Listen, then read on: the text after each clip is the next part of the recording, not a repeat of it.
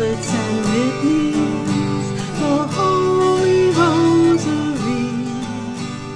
Hello everyone, and welcome once again to Let's Talk Catholic with Father Scott Lawler.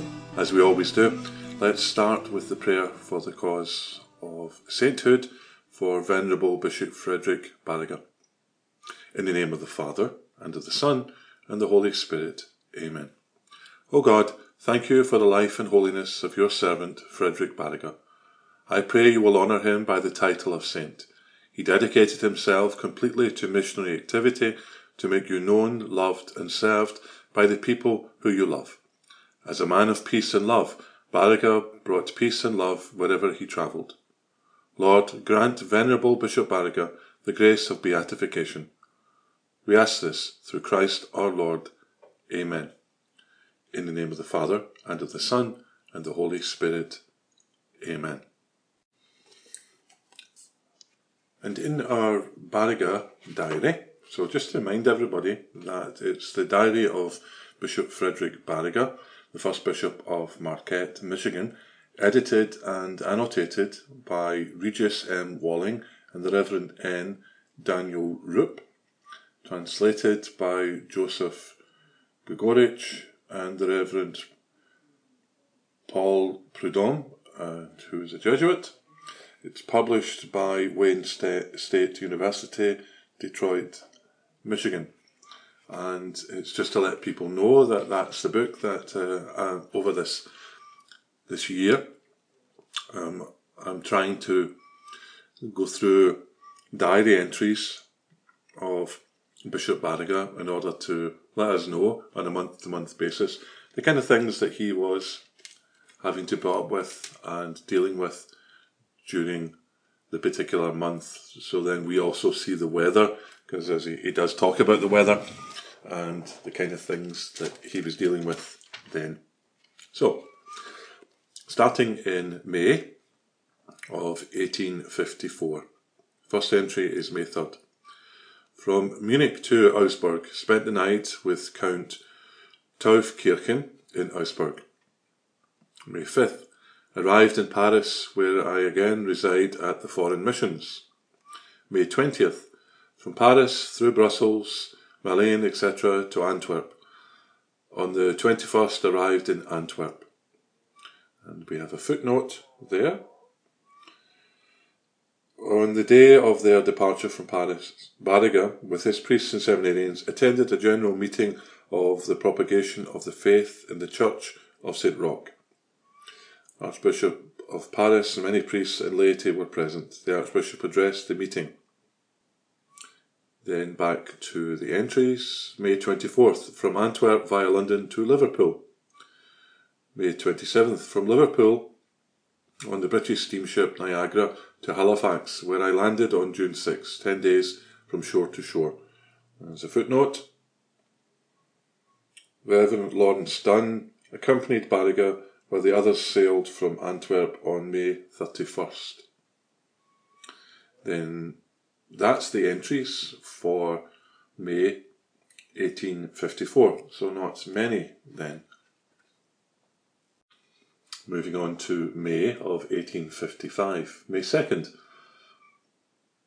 In Detroit, where, God be thanked 1,000 times, I have found my trunk, which has been lost, and the footnote tells us it had been lost since the previous August, and this is May of the following year.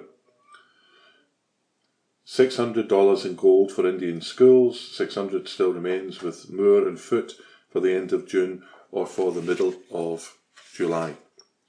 May 4th, today at 10 a.m, arrived in Cincinnati, where I again found a hospitable welcome with Father Hammer. May 9th, today I received the first proof sheets of the first version of the Kagiwe Dewe. Now, the footnote's very interesting, or just slightly interesting maybe. The Baraga came to the end of the line and apparently didn't want to put only a few letters on the next line. Such a decision would reflect his carefulness to waste nothing. Baraga also had a 5th edition of the Indian prayer book, the Anime Masi Nagayan, printed at this time. So that, remember now, this said, because we're going to hear the full thing, So this is the Kageway Dewey, that's how he's written it. So May 13th, this Sunday, the first Provincial Council of Cincinnati opens. May 20th, today the Provincial Council was solemnly concluded. May 25th, Timothy McNamara reported to me as a school teacher for Little Traverse Bay. And there's a footnote for him. He was hired as a teacher by Baraga in Cincinnati. May 26. Today I corrected the last sheets of the Kageway Debiwaninan. So he cut 4 letters off of that earlier entry that I mentioned from May 9th, all for the sake, according to the people who've put the book together, all for the sake of not having to start a new line and waste a new line. Now, that shows you how precious paper was then. So the full entry, therefore, today I corrected the last sheets of the Kageway Debiwanin. Now I have only the title page, etc. 17 days in brackets. And there's a footnote for that. Began on May 9th. The task of proofreading took 17 days. That's what that means. And that's the end of the entries for 1855. May 1856. Now it looks to me as if, having read this, that this is all written after the fact, as you'll see from the way the entries sound. May 4th, and small, and they were the first steamers on the spring. So I'm going to read you out what the earlier entry is, the one before. So it says, on April 29th, the Superior should have arrived here. It was stranded 30 miles from here, Little Anniebush, and finally arrived on May 5th. Meanwhile, the Manhattan and North Star came up May 4th, and they were the first steamers on the spring, May 9th. Departures from the Sioux and on May 10th arrived at Detroit, where on May 11th I preached in the cathedral at 11 o'clock and at 7:30 at St. Joseph. May 12th I celebrated Pontifical Mass in St. Mary's Church and confirmed 103 persons. May 13th, from Detroit via Sandusky to Cincinnati, where on May 14th I arrived at 10 a.m. May 24th, journeyed to Detroit for the dedication of St. Joseph's Church. There's a footnote for that.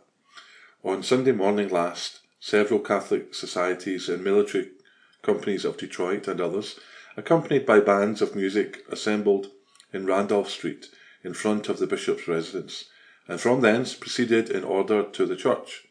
They were met by a procession from the school of young girls beautifully dressed in white, and teachers carrying small baskets of flowers with garlands on their heads, attended by the pastor.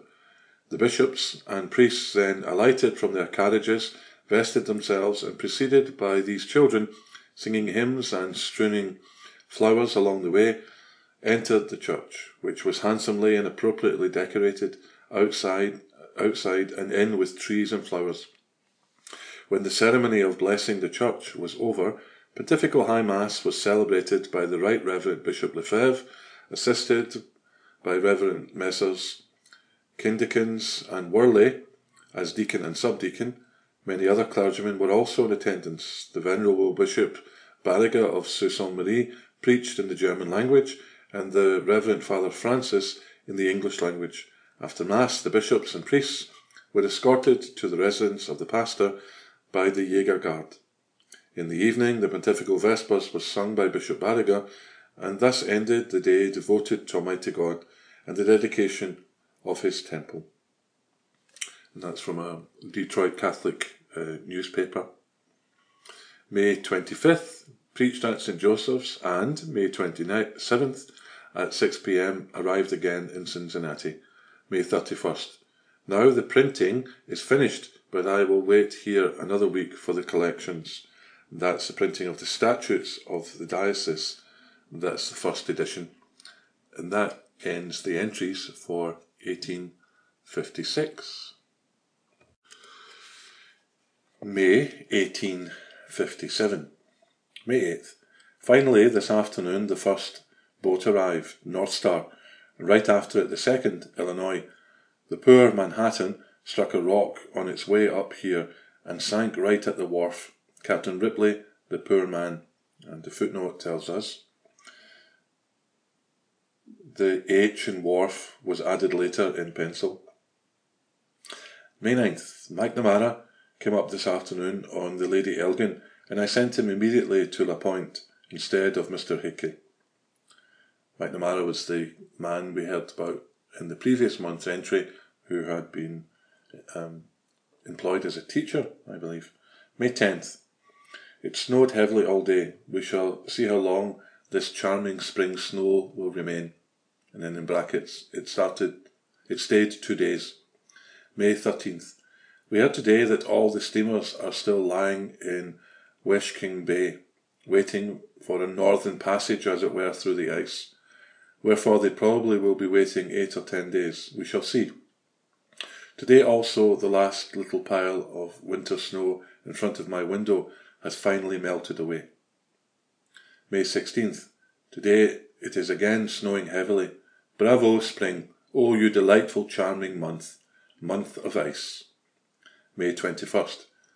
Today the river is full of floating ice. The steamers are probably still all in West King Bay.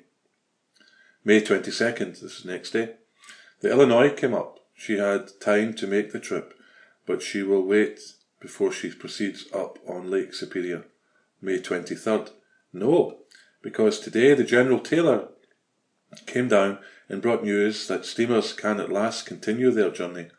Still floating ice in St. Mary's River. Today, for the first time, I made a fire only in the morning. May 24th. Especially today, I've had lingering, definite, resolute thoughts and plans of resigning and again becoming an Indian missionary. There's a footnote. The original German is abbreviated and unclear, but the sense of the statement accurately represents Barriger's mood. He finishes this entry off by, Thy will be done, O Lord, and so continually and everywhere. May 25th. The soldiers arrived today. That's the summer contingent for Fort Brady. May 26th. Left the Sioux and arrived at Mackinac. May 28th. 2 Points St. Ignace, where I remain until Pentecost Sunday. There I had unpleasantness because of the bishop's land. Bishop Rezé had acquired extensive land for the church at St. Ignace. Wood from the property provided income. Some buildings were used as residences, i.e. for the teachers in the Catholic schools at St. Ignace. Barriger wrote to Rezé, Please send me a certificate that you bought your property at Point St. Ignace for the use of every pastor there. There's no record of the response that Bishop Rezé would say. Finishing the May 28th entry, I told Sephy Gréveret that after August 1st she can remain in the bishop's house only under sentence of great excommunication. I'm presuming there's no footnote about that, but I'm presuming that this is all part to do with getting rents and who owns what and how long people have been living in it and things like that. Bit of a nightmare for the bishop, especially since he's not living there all the time. That ends the entries for May 1857. And now the entries for May 1858. May 2nd, Sunday. The Second Provincial Council of Cincinnati began, and on May 9th it was concluded. May 14th. Today I finally finished the editions of the Anime Miss and the Anime Mass. They're the catechism, I think, for one of the Indian groups. May 16th. Now, there's a place here, the name of the place in Turkey is Gallipoli. I'm presuming that it's probably, in the UP, it's probably pronounced Gallipolis. But, so I'm just letting everybody know, if it's Gallipoli, that's how it's said in Turkey. The place Gallipoli is famous and from the First World War. It's where the Anzac soldiers, the Australians and New Zealanders, faced a terrible onslaught during trying to take. It was a seaward landing on a beach, and they were caught in a cove, and the deaths were terrible, and it was planned and pushed forward by the then Admiral or Rear Admiral Winston Churchill, and it nearly killed his career. And of course, as we all know, the Second World War started, and by then Churchill was a member of Parliament and became Prime Minister, and as the rest, as they say, is history. So I'm going to pronounce it as Gallipolis, because I suspect that's probably how it's said. So May 16th at Gallipolis, in place of Archbishop Purcell, I blessed the church and then went to Pomeroy to Mr. Albrinick. From there I left on May 18th, and on May 19th arrived in Cincinnati. So let's see, there's some footnotes here. Gallipolis is on the western shore of the Ohio River, 175 miles east of Cincinnati, so it's not the UP at all. And Pomeroy is 20 miles north of Gallipolis. The Reverend John C. Albrinct, pastor at Pomeroy, who also served Gallipolis. Then we're going back to the entries. May 23rd. Pentecost Sunday. In St. Mary's Church, I solemnly pontificated and preached a sermon of farewell. May 25th. Finally, after 3 months left Cincinnati, I received there over $400 for mass intentions and from collections. And there's a footnote for that. May God grant the humble, spiritual, zealous disciple of the apostles a safe journey. That was a message that was sent to Bishop Barrigan, I believe. Then May 26th at 3 a.m. I arrived in Detroit, where I live with the Redemptorist Fathers. Mr. Finch has paid me the debt of Dylan O'Brien with $191 in silver. And there's a footnote there. The Superior Pastor at St. Mary's, Reverend John Hepseline of the CSSRs, that's the Redemptorists, frequently sent mass stipends to Barriga. May 28th. At 11 a.m. sailed from Detroit on the North Star and arrived on the 29th at 1 p.m. 26 hours later arrived at Sault Ste. Marie. Footnote, Barriga wrote, my return voyage was happy, and at my arrival here I found all in good order. Next week I intend to start for my Indian missions on Lake Michigan and will not be back again for 5 or 6 weeks. That was Barriga in a letter to Bishop Purcell sent from Sault Ste. Marie on May 31st of this year. That ends the entries for May of 1858. Now we're on to the May entries for 1859. Now, one of these has a footnote that is very long, so I'm going to do the May entries for 1859, then go back to the footnote to read it, and it might take a while, but hopefully we're all finding this interesting. So May 3rd, this morning between 7 and 8 o'clock, 3 boats arrived, the North Star, the Lady Elgin, and the Iron City. The Northern Light has grounded somewhere. The Illinois will arrive perhaps tomorrow. May 15th, Sunday at 4 a.m, I departed from the Sioux on board the Lady Elgin, and the same day at noon arrived at Mackinac, where I found D. O'Neill and sent him to Ontonagon. Now, this visitation that I've just mentioned, there is a very large footnote because Bishop Barriga wrote an extensive account of this visitation. So as I said, I'm going to finish May and then go back and read this footnote. So May 17th, went to Point St. Ignace, but since the fishermen were already all away, I promised to come in February 1860, Miserere. May 19th, arrived in Cross Village and took the necessary measures in Father Wellcamp's convent. And there's a footnote for that. There's no record of what situation required necessary measures or what action Barriga took.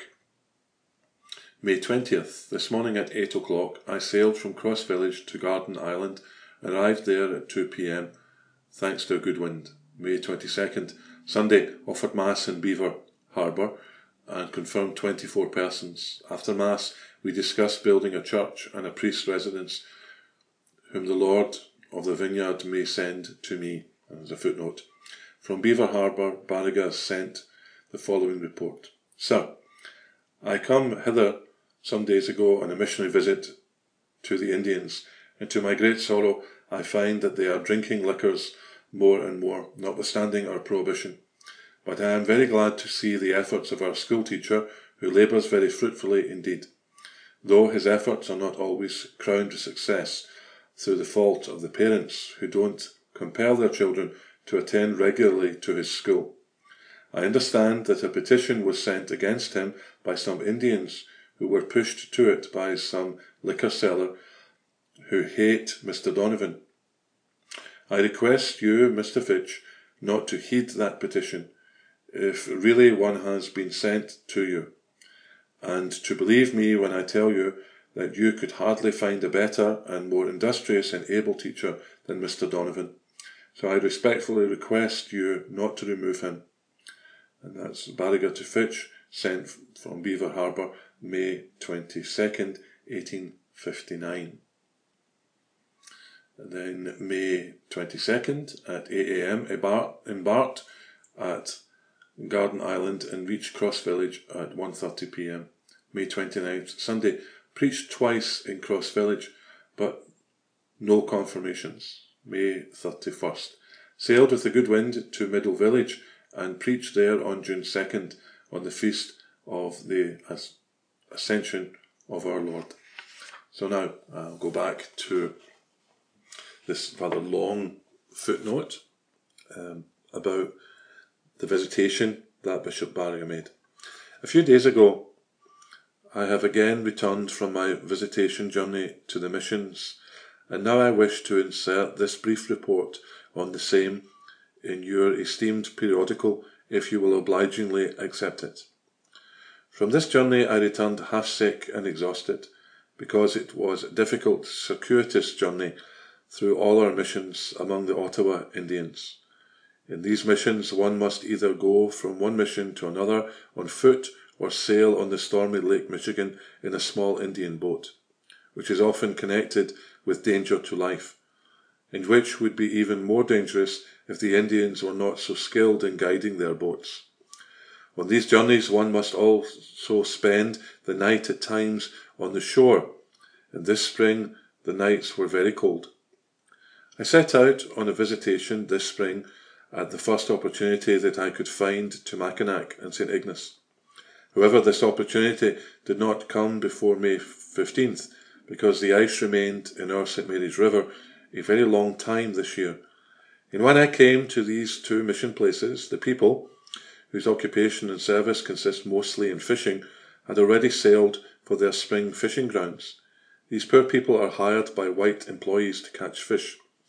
The employers provide them with empty barrels, nets and salt, and pay them $4 or $5 for each barrel, which they fill and salt. Among these fishermen there are many who are already adults and have not yet been confirmed, because they are never there when the bishop comes on a visitation. Therefore the missioners said to me that I should come in winter in order to meet them. Therefore in winter, in the first days of the month of February 1860, I shall have to make a journey on foot or with snowshoes to Mackinac and St. Ignace. These winter journeys on foot are now difficult for me, first because I am now already somewhat out of practice, and secondly also because of my age. Since next Thursday, if I live, I will be in my 63rd year. In these years, especially when one passes years which have suffered hardships, one is already somewhat stiff and feels the cold. The marching throughout the day is still tolerable, but when it comes to the evening, to spend the night on the snow under the open sky in the northerly climate, that does not go well. By the tiresome walking on snowshoes over hill and dale, one is in sweat the entire day, despite the cold, so that all the underwear becomes wet, and in the evening, when one comes to a halt, he then soon feels extremely cold and begins to shiver as if he had a fever.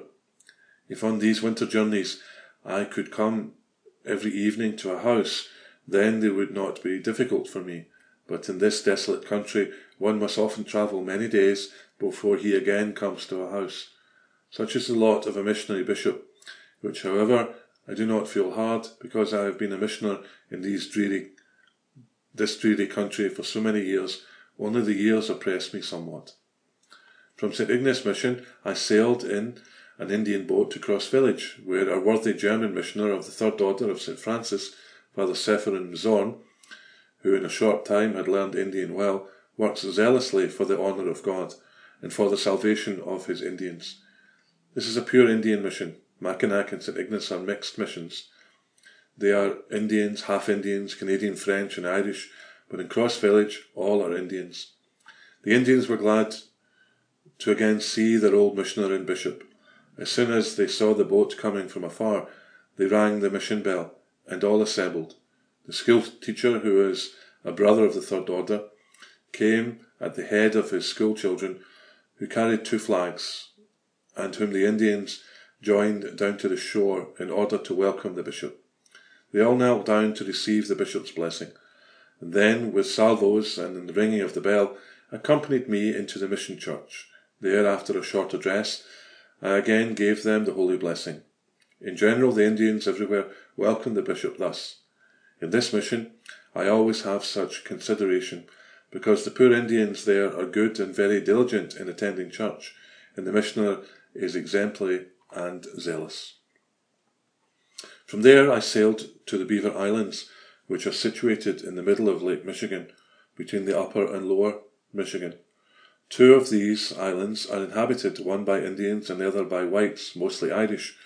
When I came to these missions for the first time, only Indians lived there, but since some years the whites began to settle on the large Beaver Island, and certainly the worst kind of whites, namely the Turkish-minded Mormons, with their numberless wives, and in short time there were more than 300 families there of these abominable people, and they applied such an absolute rule over the entire beautiful island that none other could settle there.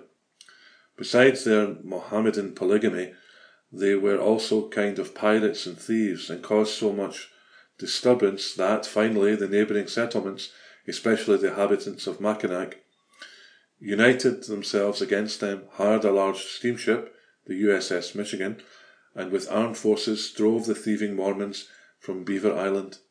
Now this beautiful and large island, which for many years was the seat of the cruellest devil worship, is populated almost entirely by Catholics, mostly Irish, some German and French, who sincerely wish nothing more than to have a church and a priest soon in their midst. On May 27th, on the 4th Sunday of Easter, I said Holy Mass there in the spacious schoolhouse, and preached in English for the first time on this island, and after the Holy Mass I administered Holy Confirmation to 24 persons. All these persons, with the exception of only one boy, were adult people. Among them were also old men and women who never before had had an opportunity to see a bishop in their midst. After the divine service, the women and children went out, and I held a conference with the men, how and where a church on this island was to be built, which they all want very much. After that I sailed to the smaller island named Garden Island, which is inhabited by the Indians. From time to time are visited by the Reverend Missioner Zorn.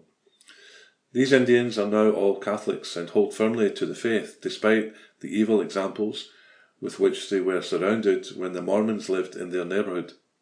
Until now they still had their old chapel, put together with tree bark.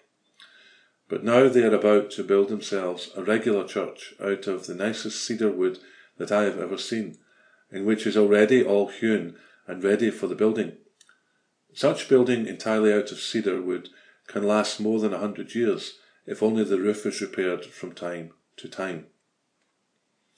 Then, in company with the zealous missionary Zorn, I visited 2 other mission stations, and on June 3rd I reached the mission of the Little Travers, the former Arbre Croche. This was my first mission among the Indians, which I began on May 28th, 1831. Here the Indians have a beautiful and spacious church, which they have built themselves. In general, these Indians are already rather advanced in civilization. Nearly all are cabinet makers and carpenters, and they also make their own boats. When I came here for the first time, the Indians had only canoes from birch bark. Now such canoes are not seen anymore.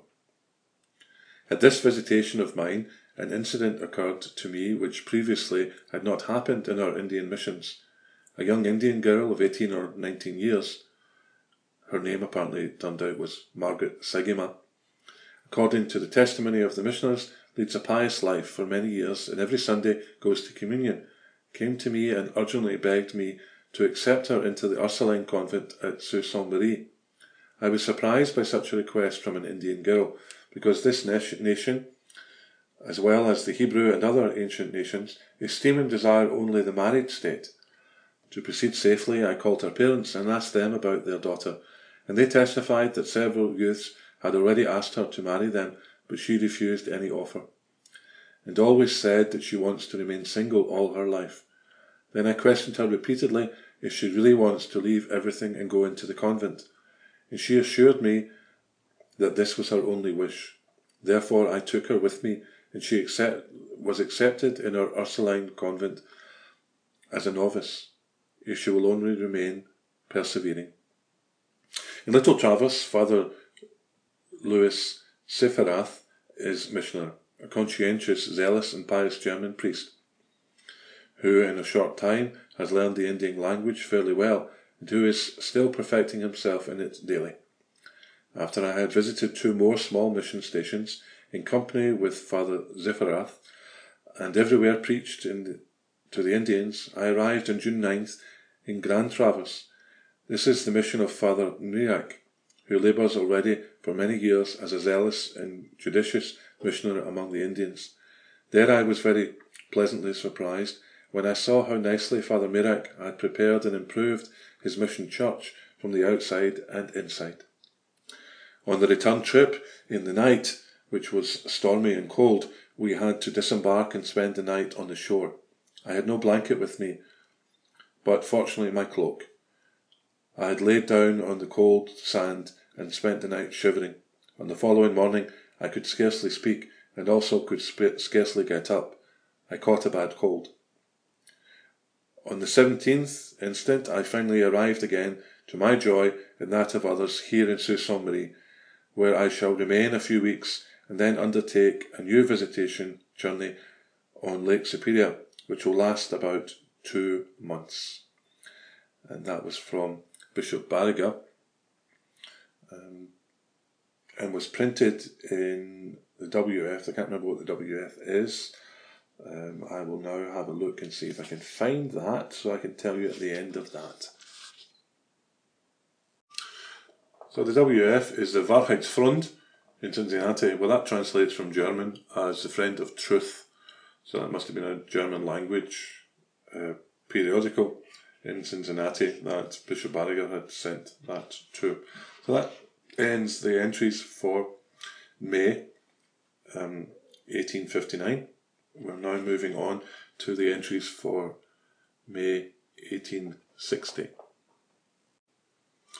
So now the entries for May 1860. Now, there's a couple of largish footnotes which I'm going to do in order this time, because wherever we get to is wherever we get to. I think we will get May of 1860 done. We'll just need to see how it goes for the rest.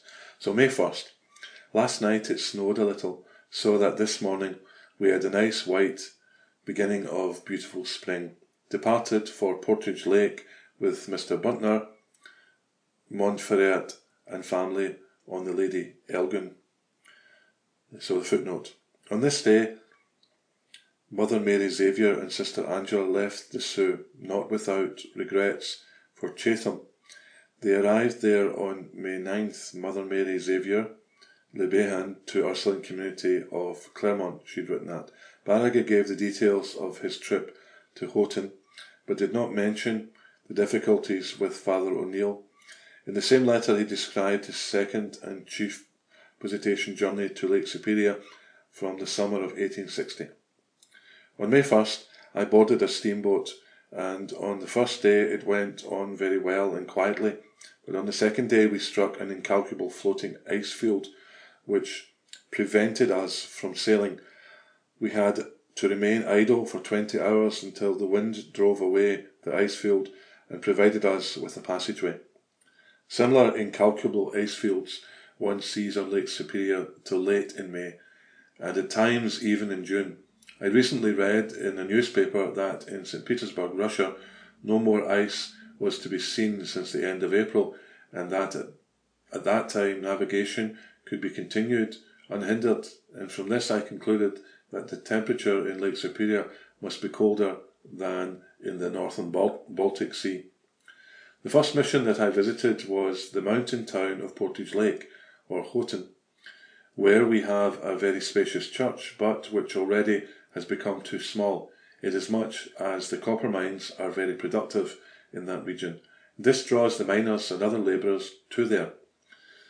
There are already about 4,000 persons in the settlement, Irish, English, American, German and French, and almost half of the population is Catholic. A German priest, the Reverend Edward Jacker, is now there, but he preaches and hears confessions also in English and French very well. When I was there, we decided to build a second church, for the present one cannot accommodate all Catholics. My next visit was to the city of Superior, at the westernmost end of the lake of the same name. There the people were extraordinarily pleased to again see a servant of God, because the pious and zealous missioner, Father Van Pemel, who attended this mission from La Pointe, has become so sick last fall that he could not work any more, and therefore returned to his native country, Belgium, to again restore his health if possible. I see from a letter that he has written me that he wishes to return, but until now his shattered condition of health has not permitted it. His mission people, who are attached to him with much love, were very sad when they saw him go away, and sadder when throughout the winter they had to be without a priest, because the sick missioner went on the last steamboat, and then one could not come to La Pointe in Superior any more until May, when navigation is again open. That is why the people were pleased when they saw me. I remained 10 days in Superior, and there I was once more a simple missioner. I often sat all day in the confessional, and on other days I instructed the children and adults, baptized them, blessed their marriages, and performed, in general, all the functions of a simple priest. From there I went to La Pointe, about 80 miles this side of Superior. This was my first mission on Lake Superior, which I had founded 25 years ago. Here too I stayed 10 days and performed all the functions of a simple missioner. There I was again right in my element, and very satisfied, for the Indian missions are truly my element. In these two mission stations I baptized 64 persons, some children, some adults, and only a few had died since the absence of the sick missioner. The members of our mission continued to increase, while among the wild, unconverted Indians there are more and more deaths, so that now there are few as yet unconverted. On June 10th I baptized 23 persons at La Pointe, and preached 5 times, twice in the morning and 3 times in the afternoon. After I had performed everything, I went to the mountain city of Minnesota, where the Reverend Martin Fox is missioner. He has now entirely completed his nice and spacious church, and has a large congregation of Germans, Irish and French. Although his church is the biggest in the diocese, it can scarcely accommodate 2/3 of his congregation. On Sundays many must stand outside during the divine service. Fortunately the church has 3 large doors which are left open, so that the people standing outside can see the priest at the altar and hear the sermon. Throughout the past winter there were 2 priests at Minnesota, the Reverend Martin Fox, a Prussian, and the Reverend John Shibul, a Camolian from the Diocese of Ljubljana. Immediately upon his arrival last fall, I sent for Reverend Shibul. I sent him to Minnesota so that he would learn their English and French, and he has applied himself to these 2 languages with such diligence and with such wonderful success, so that since the last 3 months he hears confessions and preaches in English and French languages. In less than 6 months, he has learned well these 2 languages, about which he knew practically nothing, whereby we were all astonished, because this has never before occurred to us. I have now sent him to La Pointe, from where he will also take care of Superior and the other small mission stations.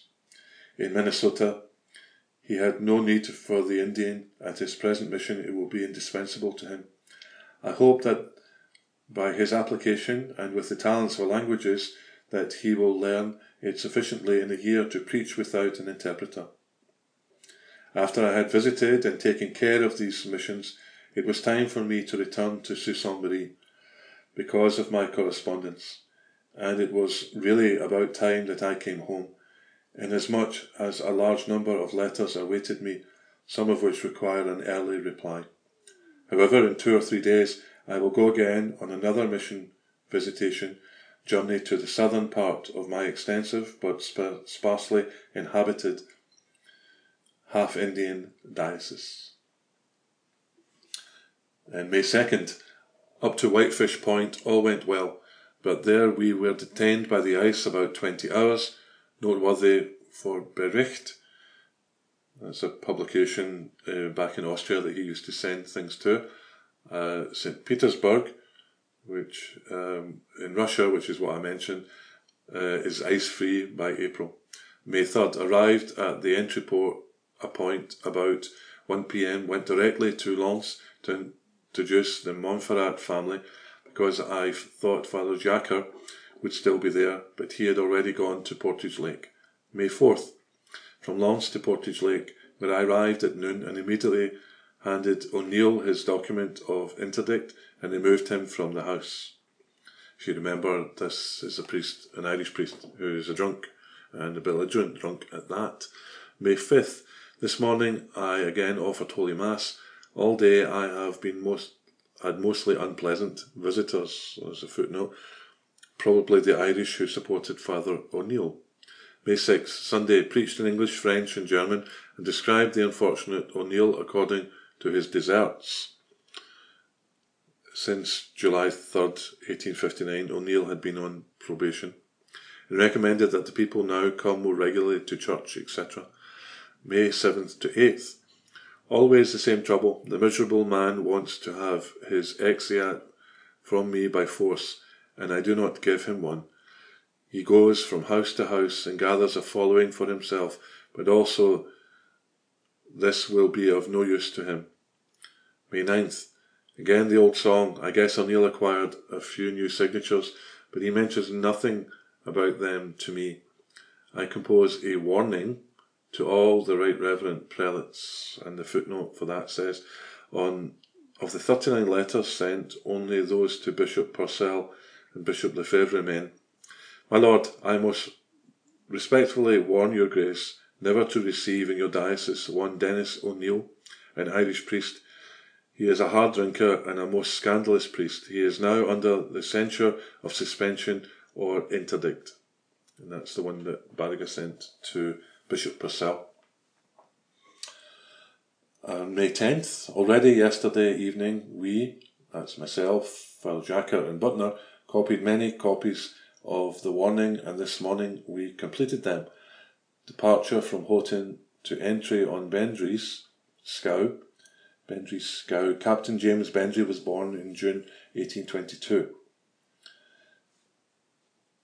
In 1841 he came to the Great Lakes, and in 1845 became a deckhand on the Independence, the first steamer to travel the full length of Lake Superior. At the Soo in 1846 he married Charlotte Contour, a woman of French and Indian blood. They had 11 children. His wife and 2 children were with him when he moved from Sault Ste. Marie on the Siskowit in 1850. A severe winter storm stranded them in Keweenaw Bay. Thus they became the first settlers on the location now known as Barriga. Bishop Barriga and his priests did business at Bendry's sawmill and brickyard and sailed on his ships. Charlotte Bendry died in May 28th, 1892, and James Bendry died on October 14th, 1894. They were buried from the old mission church at Assanins and were interred in the Catholic Indian Cemetery. There we are, that was a footnote about them. We found the Elgin there, but she was going up. May 11th.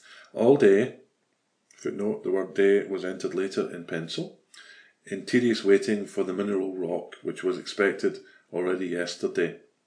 That's clearly a steamer. Read Butler all day. I mentioned before that would be Alban Butler's Lives of the Saints. May 12th. This morning there was still no appearance of the mineral rock. Just as I write this, I hear the whistle of the mineral rock in which we sail for the Sioux. On this day, the first boats passed through the repaired Sault Ste. Marie Canal. May 13th, Sunday. I spent this day on the boat as well as I could. Spent all day reading the long breviary and Butler.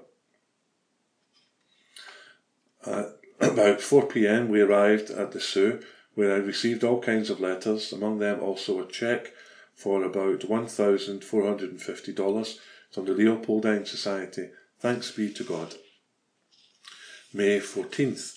Had difficulties with the cheque. The number reads £294 sterling and the letter says 287 instead of 97. This is the first cheque. Now I must wait for a second, hoping it will be more correct. Apparently the two cheques were mailed each time for security. Often the mail was lost and two separate letters provided more assurance that at least one letter would arrive safely. If the same fatal error also appears, then I will have to send the cheque back to Vienna and, with great delay, wait for another. May 15th. This morning at 6:30, Mr. Buntner went to Mackinac to learn the Mass and Breviary with Mr. Murray. These are all deacons. Last evening I received $400 from Louis Trempe for the checking account. May 16th. Been home all day and read.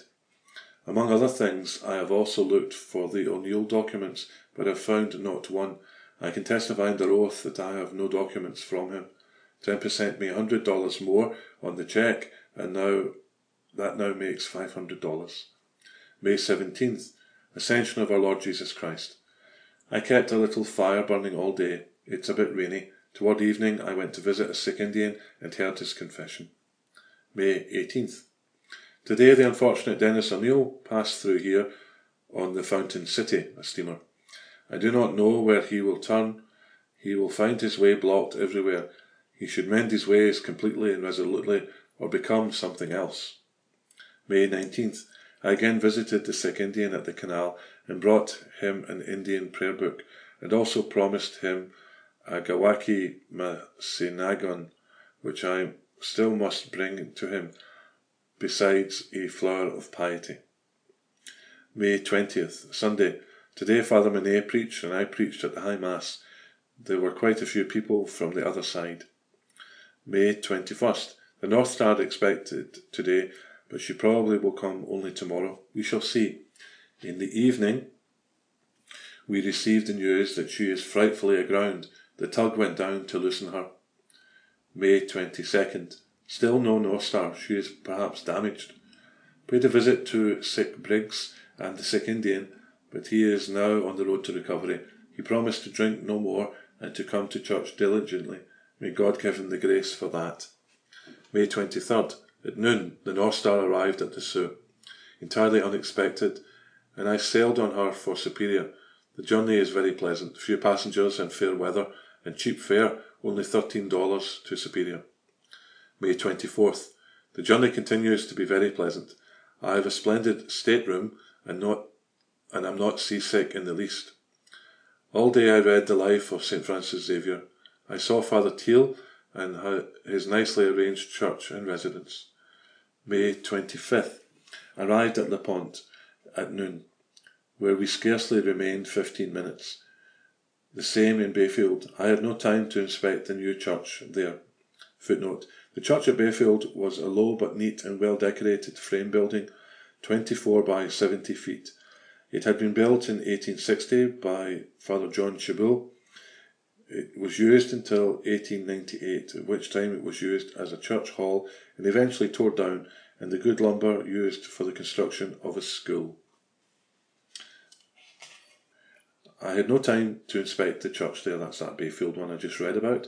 I promised to come again in 12 or 14 days and remain for a few weeks. In the evening, I arrived in Sad, Superior. May 26. I was in the house all day waiting for people to visit me. No confessions, yet perhaps they will begin to come later in the evening. Very few have come. I hope they will come during the week and next Saturday. May 27th. Pentecost. This morning there were a few confessions and also a few communions. The custom required confession before reception of Holy Communion.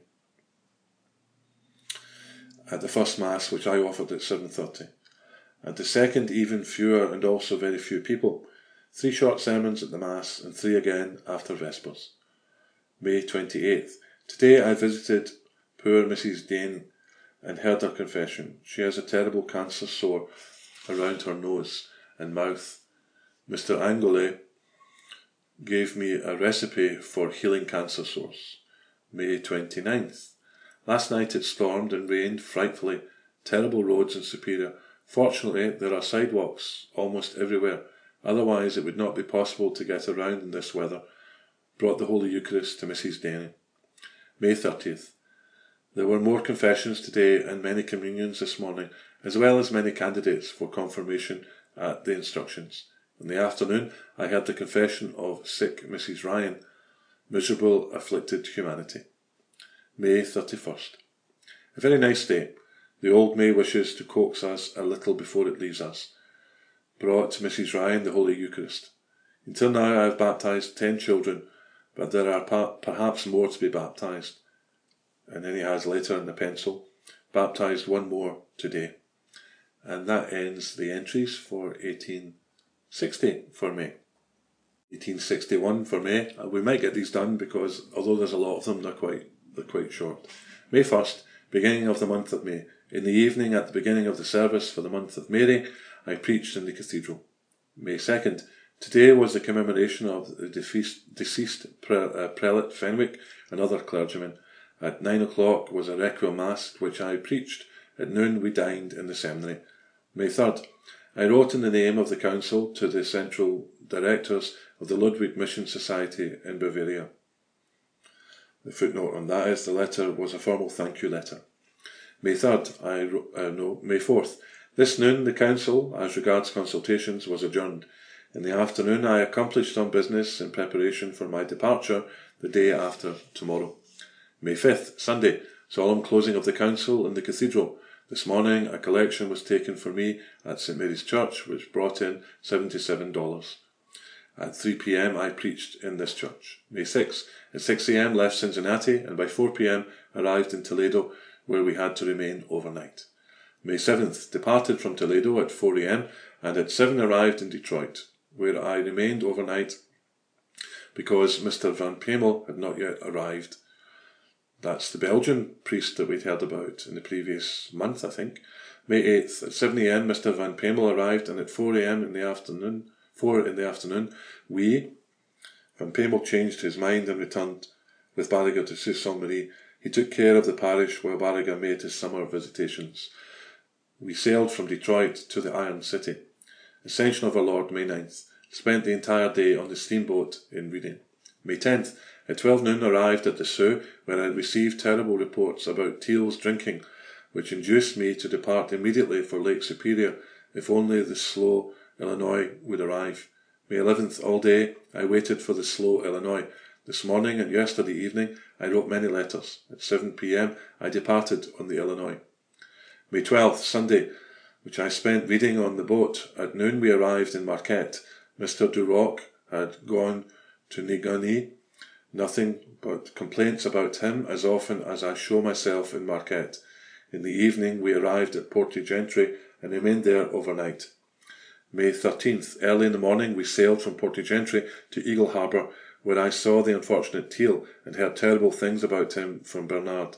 In the evening arrived in Ontonagon, where I met Father Adolschek and remained overnight. May 14th, this noon sailed to La Ponte. Father Chabelle was in Superior, where he spent 5 weeks ago, but is prevented by the ice from returning. May 15th. Early in the morning we arrived again in Ontonagon and remained there all day. Whiling away the time, Father Andrzej left for Minnesota to prepare for his trip to Eagle Harbour.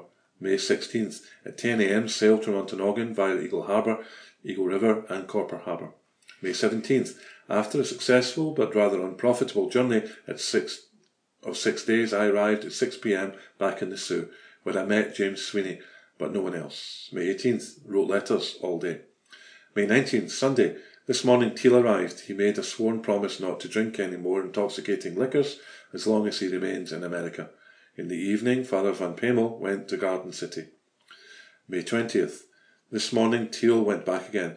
Mr. James Sweeney began to keep school today until a new teacher arrives. May 21st. Father Van Pemel returned from Garden City this afternoon. Father Ter Horst is preparing for his departure to Lens. May 22nd. Spent the day in preparing because I must immediately go up again on the next North Star. Barriga changed his mind and went down to Detroit instead. May 23rd. The new teacher, William Donovan, arrived here. Perhaps I have made a mistake in letting him come here. May 24th. Mr. James Sweeney went to Portage Lake on the Illinois. I am waiting for a boat to go to Detroit for another teacher for Garden Island. May 25th.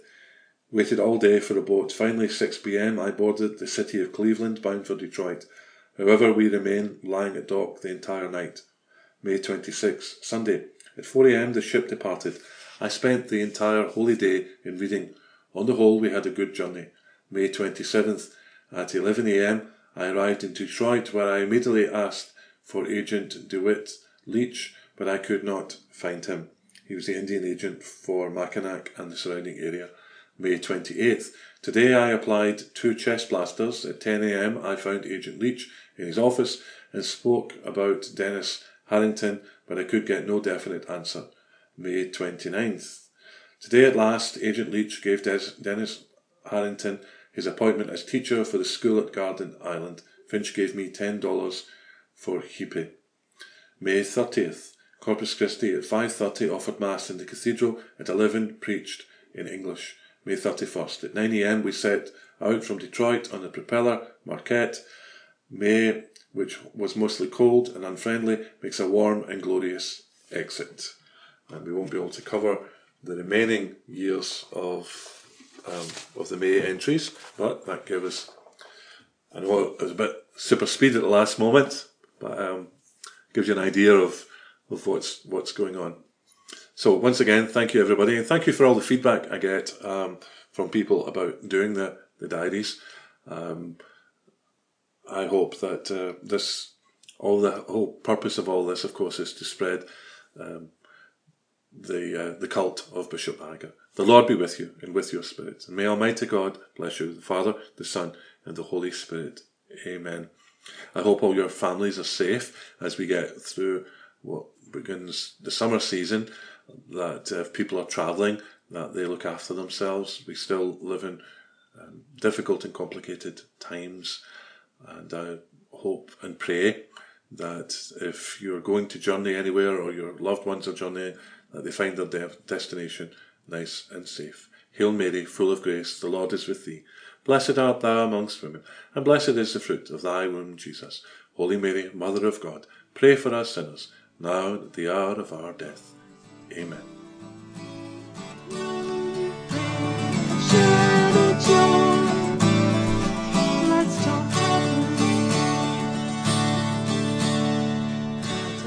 Thanks for joining us today. You can listen again to this or any other episode of Let's Talk Catholic at our blog, letstalkcatholicpodcast.blogspot.com, or you can find us on iTunes, Spotify, or almost any other podcast provider.